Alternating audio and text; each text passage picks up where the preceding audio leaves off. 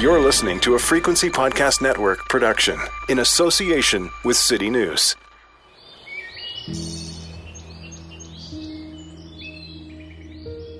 Close your eyes. Picture a perfect Canadian wilderness moment. You're enjoying nature in one of our many lush national parks. And around the bend, you catch a glimpse of something moving. You emerge through the trees into a clearing, and you see them. A mother deer and two fawns standing there, just looking at you. They don't seem to be scared. They're almost close enough to touch. And you have an apple in your pocket.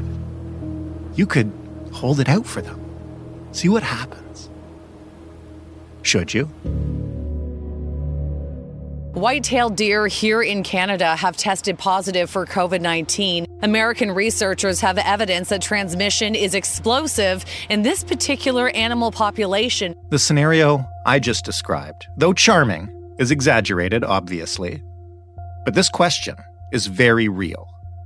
Whenever, or maybe if, the prevalence of COVID-19 gets to near zero in humans in Canada, it will still remain in animals across the country, especially in deer.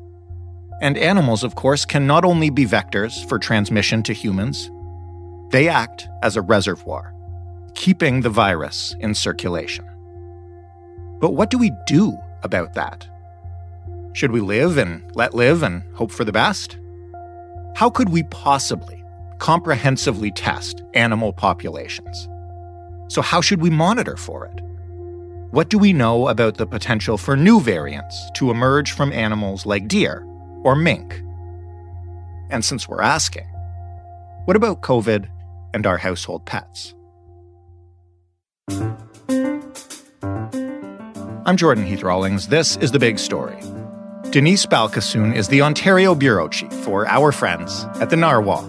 Hey, Denise. Hi, how are you? I'm great, thanks. Why don't you start us off today by telling us about some of the fascinating work some of the people in your reporting do.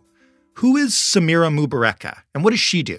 Samira Mubareka, she is a researcher at Sunnybrook Health Sciences Centre in Toronto. She's a microbiologist. She does a lot of things in terms of COVID-19 surveillance, and she, at the very beginning of the pandemic, was part of a team that isolated the genetic sequence of SARS-CoV-2, which is the virus that causes COVID-19.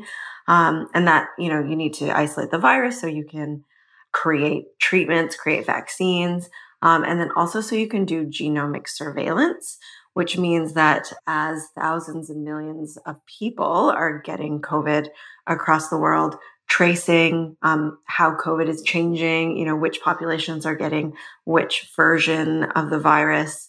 Most public health researchers, I think around the world at this point, are trying to work from this framework that they call One Health, which means that, humans live on Earth, and our health is related to the health of the ecosystems that we live in, the animals in those ecosystems, the environment that we live in. And so pretty early on, people like Samira around the world, researchers around the world, wanted to know what was going to happen with COVID and animals. They were all quite sure that eventually it was going to get into animals. SARS-CoV-2 is like the original SARS, and the original SARS did affect cats, for example, and cats were able to pass it from cat to cat. So as soon as they had a bit of a handle on what was happening with humans, or even, so researchers like Samira, who mostly focus on human populations, even as they were doing their human work, vets and more animal-focused doctors were starting to test, especially pets. It was found in pets very easily. So the point was, here's this new virus, this new disease. It's going to affect all animals, not every single animal, but humans aren't the only animal that's going to be affected. And we need to keep an eye on that from the very beginning. What does keeping an eye on that look like? Does she go out in the field and test animals? Do we collect samples routinely from certain animals? Like, what kind of work is she physically doing? So she's in a lab, and the samples are sent to her, and she does the genomic testing of them. So she's not collecting samples herself. I spoke to the head of the Center for Zoonosis at the University of Guelph. His name's J. Scott Weiss. He does do some field testing. He started a PET testing program very early in the pandemic. And so he and his team, would put on all their PPE. And if there was a household where they knew humans had COVID, they would go and they would test the cats and dogs. They also knew that there were animals that they wanted to keep an eye on for different reasons, because they thought they were susceptible, because there are a lot of them, because they're the kind of animals that interact with human populations. And so, there are testing programs for different animal populations ongoing all the time. A lot of that is run through a group called the Canadian Wildlife Health Cooperative. And so they very early added SARS-CoV-2 testing to their regimen of whatever tests they were already doing for different animal populations. So without going into an exhaustive list of, all the animals that have been tested and what the results are, what in general are we finding in terms of SARS-CoV-2 in animals in Canada? Like which species are most susceptible? What are microbiologists watching for, I guess?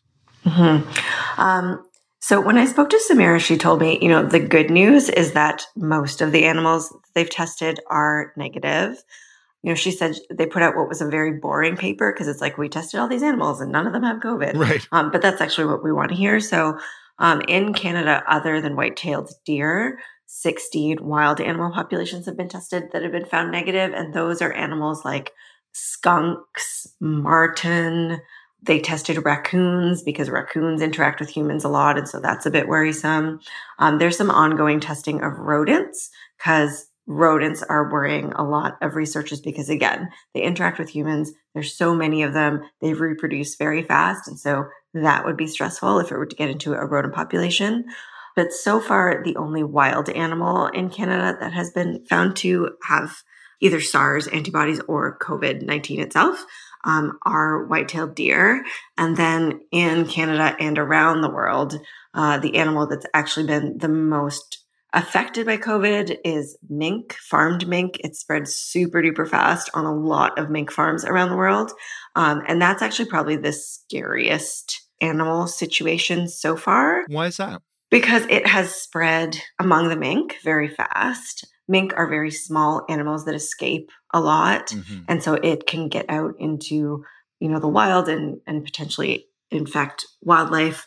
And mink have also been shown to be able to spread it to humans. And so that also is worrisome. And so when you have a population like mink, like farmed mink, where there's a whole bunch of them together in a small space, we already know that's like terrible for COVID. And so what happens when you have so many animals, including humans, in the same space that are being exposed to the virus? It gives the virus a chance to keep trying to break down every animal's immune system. And so it's going to, all viruses, they're always mutating all the time, always trying to become more effective. And so they're in this population of however many hundreds or thousands of mink. There's a real worry that it will mutate. It will become another variant. It will become a variant that can infect humans, right, and one that brings on another terrible wave of COVID-19. And so in other countries, Denmark is the big example. There have been a lot of mink that they've actually culled. Millions and millions of mink have been culled because it just spread so fast and the word was so great and nobody knew what else to do. And, that's, it's pretty tragic and pretty frightening. What do we know about how often, you mentioned the possibility that minks can transmit to humans. What do we know about the possibility of animals in general transmitting to humans in terms of just like how common that is? I know at the beginning of the pandemic, there were some public health orders to, if you were infected, like don't snuggle your cat or whatever it is. But I guess I'm just trying to get a sense of how often do we know that actually happens? So with cats and dogs, it doesn't seem to happen. There hasn't been a recorded case that I know of so far. Okay. It's not a huge worry at this point. So right when my story came out, Samira and a big team of researchers led by the Canadian Food Inspection Agency, which Scott Weiss was also on, and another researcher that I spoke to from the Canadian Wildlife Health Cooperative, she was on that team as well. And so it looks like there has been a case of deer passing it on to humans.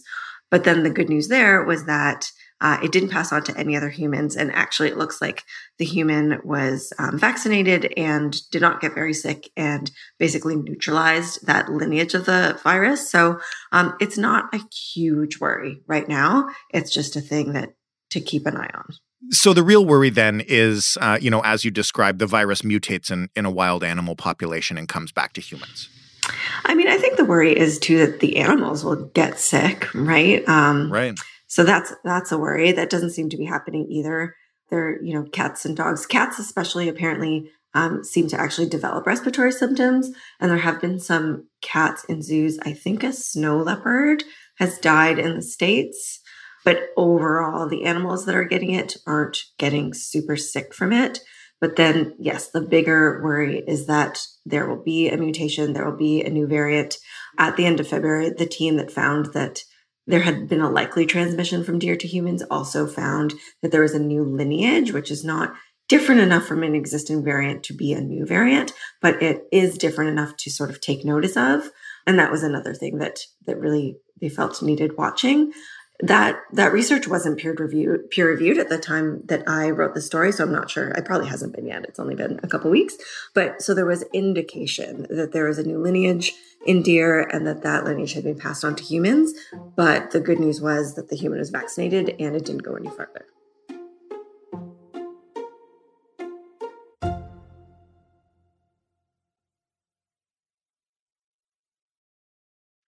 So in terms of the work that's being done now then, what are we trying to figure out here that we don't know yet? Mm-hmm. So I spoke to a couple of researchers from South Africa for this story. And I think, when you look at the picture beyond Canada, there's just a lot of animals who haven't been tested at all. So the researchers I spoke to in South Africa, for example, one of them, Dr. Venter, they had found 3 or 4 animals in a South African zoo that had antibodies for SARS-CoV-2. And those are the only cases that are recorded on the entire continent of Africa. And that's just very unlikely to be true, right? So there's just not enough surveillance being done generally to know how many animals have it, whether it's mutating in other animal populations, whether it's spreading very fast, how long they're sick for, like the incubation period in humans as well is another thing that could be problematic in terms of a variant. So in the piece, I also talk about there are 3 leading theories of where Omicron came from. And so one of them is an immunocompromised population. So that would be like a long-term care home or a hospital where there are a whole bunch of people who are immune compromised. And like I said, so the virus is like passing around from person to person, trying to become stronger, and it is able to stick around in those people's bodies longer because their immune systems are compromised. So if you have an animal, for example, like humans, most of us are done with it in 2 or 3 weeks. If you have an animal that their COVID-19 period is, 2 months or something, that's something that would be good to know in terms of the likelihood of a variant popping up. So we need to know how many animals have it, how long they're having it for, and for new versions of the virus, you're looking for different genomic sequences. And so Dr. Venter in South Africa, she told me that there have been 25 million genomic sequences recorded for SARS-CoV-2 in humans, but only 1,500 for animals. And again, it's very, very unlikely that those are the only sequences. It's just those are the only sequences that have been recorded because of how little animal surveillance is being done. So what would it take to really take this problem of COVID in the animal population seriously in terms of surveillance? And will it get done? Because I know not just African countries, many countries around the world are winding down a lot of surveillance measures. Mm-hmm. We're winding down COVID protocols. I don't know if we're winding down surveillance. I mean, we did already, I guess, in Ontario, reduce PCR testing drastically. But, all the researchers are still on it. They were on genomic surveillance before governments were on. Right. When I talked to Dr. Mubreka at Sunnybrook, she was telling me how when she set up her human surveillance program, it wasn't funded, it wasn't formal. She just sort of pinched a bit of money from this grant and, got some tests over here kind of thing. And it took a while for the province to catch up and actually fund her program. And at this point, it seems to be very much the same with the animal surveillance from all the researchers I spoke to. They're not formally funded to look at COVID-19 and animal populations. I asked Environment Canada a whole bunch of questions for this story, and I asked, will there be funding for this? And how long is the surveillance going to go on? And they didn't really answer the funding question directly. And then they said the surveillance programs that they're doing are going into spring 2022. And I was like, well, it is spring 2022. So, what would it take? I'm sure that all the researchers across Canada and around the world are constantly telling their governments at every level how important this is. I linked in my story to a story in the New York Times about mink and animal surveillance in the United States. And there was an American researcher in there who was just saying she was ripping her hair out about how frustrating it was to try and convey this to governments. Another of the South African researchers I spoke to, Darren Martin, he was a very colorful guy. And his opinion was that people just don't want to know because what do you do? Yeah. Killing millions of mink being one example. What would you do if all sorts of deer, every deer in Ontario had COVID-19 and was passing it to humans, which is not happening. But what would you do if that was the case? What would you do if it was in, an endangered rhino in Africa or something? Right. So that was a pretty dark way of looking at it. I tend to think it's more of an oversight than 3 steps ahead, not wanting to deal with the problem. But I don't know. Maybe that's naive on my part. But what it would take is just listening to the healthcare workers and researchers, basically, who are saying how important this is. Again, in terms of the theories of Omicron. So I said one of them is that it was in an immunocompromised population. The second theory is that it was in just a population where there's not a lot of surveillance, so an under-tested population. So, perhaps a country without a lot of money or without a lot of access to testing that just isn't doing a lot of testing. That's one theory as to where Omicron could have come from. And then the last theory is an animal population. And there's a nature story that I linked to in mine, and they talk about some researchers who think it's rats because, again, rats, there are a lot of rats and they like to live where humans live and they reproduce really fast. And so rodents are something that a lot of researchers are super interested in. There's an Ontario program to watch out for rodent pathogens generally that has been adopted to look for SARS-2. Mm-hmm. And yeah, there's some researchers in New York who are kind of obsessed with rodents because there's a variant in wastewater in New York that no humans have actually tested for yet. So it's in the water, the wastewater and the sewage, but it's not in humans. And so they have a theory that maybe this is the variant that rats are passing around. But the lack of funding to do that research is really stopping them from proving or disproving that point. And they seemed quite frustrated about that. I mean, given that the predominant theory is that this entire pandemic happened because of a virus coming from an animal, it seems very strange that this problem is staring us in the face and we're choosing not to do that much about it. It's deja vu, kind of. Yeah, it's funny when I was interviewing these researchers and they kept using that term One Health. And so when I looked it up, it seems very obvious, right? It's human health is intertwined with the health of the planet. That seems pretty obvious to me. Right. But I guess it's only been about 20 years that idea, One Health, is something that the World Health Organization and, all the big Health Canada and, all the big governmental health organizations, it's only been about 20 years that they've really been running with this idea. And clearly it hasn't been absorbed.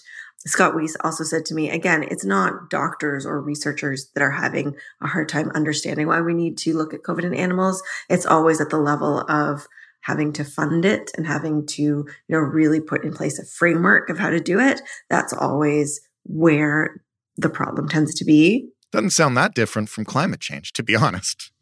And so what's also interesting about zoonotic diseases and the idea that the very strongly held theory that COVID is a disease that was originally in an animal population that jumped to humans, right, perhaps through an intermediary animal, is that the likelihood of zoonotic diseases is becoming greater and greater because of a lot of human activity that's also contributing to climate change. For example, destroying animals' habitats and wild animals closer to where humans live, which gives us greater opportunities to interface with them.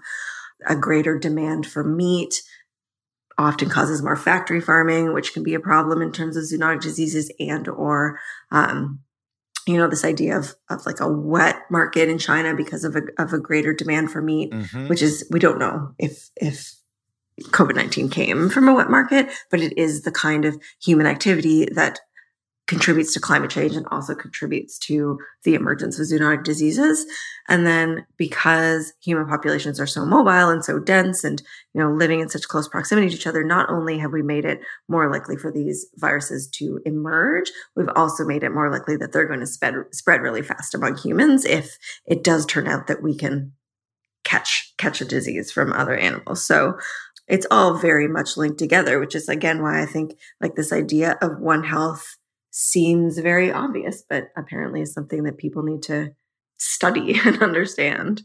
On that dark note, I will leave the big picture conversation there. Before you go, I have one more practical question, which is, what should I or a listener do if we suspect our cat or dog has COVID, or if, and I'm not being super joking, but we see a raccoon clearly in respiratory distress in our backyard? Like, who do we call? So if your cat or dog has COVID, it's actually quite common. I think about 50% of cats that live with humans who get COVID get it. I think it's like 30% of dogs. And really, it's kind of, they just got to get over it like us. I don't know actually if there are treatments for COVID for cats and dogs. Right. I know that vets can test for it. Like a friend of mine told her that her cat now gets tested for COVID whenever they go to the vet. One of the researchers did tell me at the beginning, one of the reasons she thinks that it didn't really catch on is because researchers didn't want people to be using up very rare PCR tests on testing their cats and dogs. Fair. But so really you just like take care of them and hopefully they'll get over it, just like with any other illness. And then one thing I learned from the story is that the Canadian Wildlife Health Cooperative will, if you call them like about a dead animal in your yard or even roadkill, they will consider coming out to collect it and test it for different things. And if you saw the raccoon sneezing and then the next day the poor raccoon had died in your backyard, you could call the Canadian Wildlife Health Cooperative and they might come get it. And in the meantime, just stay away. Yes. I mean, I generally stay away from raccoons anyway. Fair. Yeah. Denise, thank you so much for this. I really appreciate the time and the insight. Oh, thanks for having me. Denise Balkasoon, Ontario Bureau Chief for the Narwhal. That was The Big Story. For more from us, head to thebigstorypodcast.ca. You can find us on Twitter at TheBigStoryFPN. You can talk to us anytime via email, thebigstorypodcast@rci.rogers.com. And of course, every podcast player, every smart speaker, just ask for us, say, play The Big Story Podcast. Thanks for listening. I'm Jordan Heath Rawlings. We'll talk tomorrow.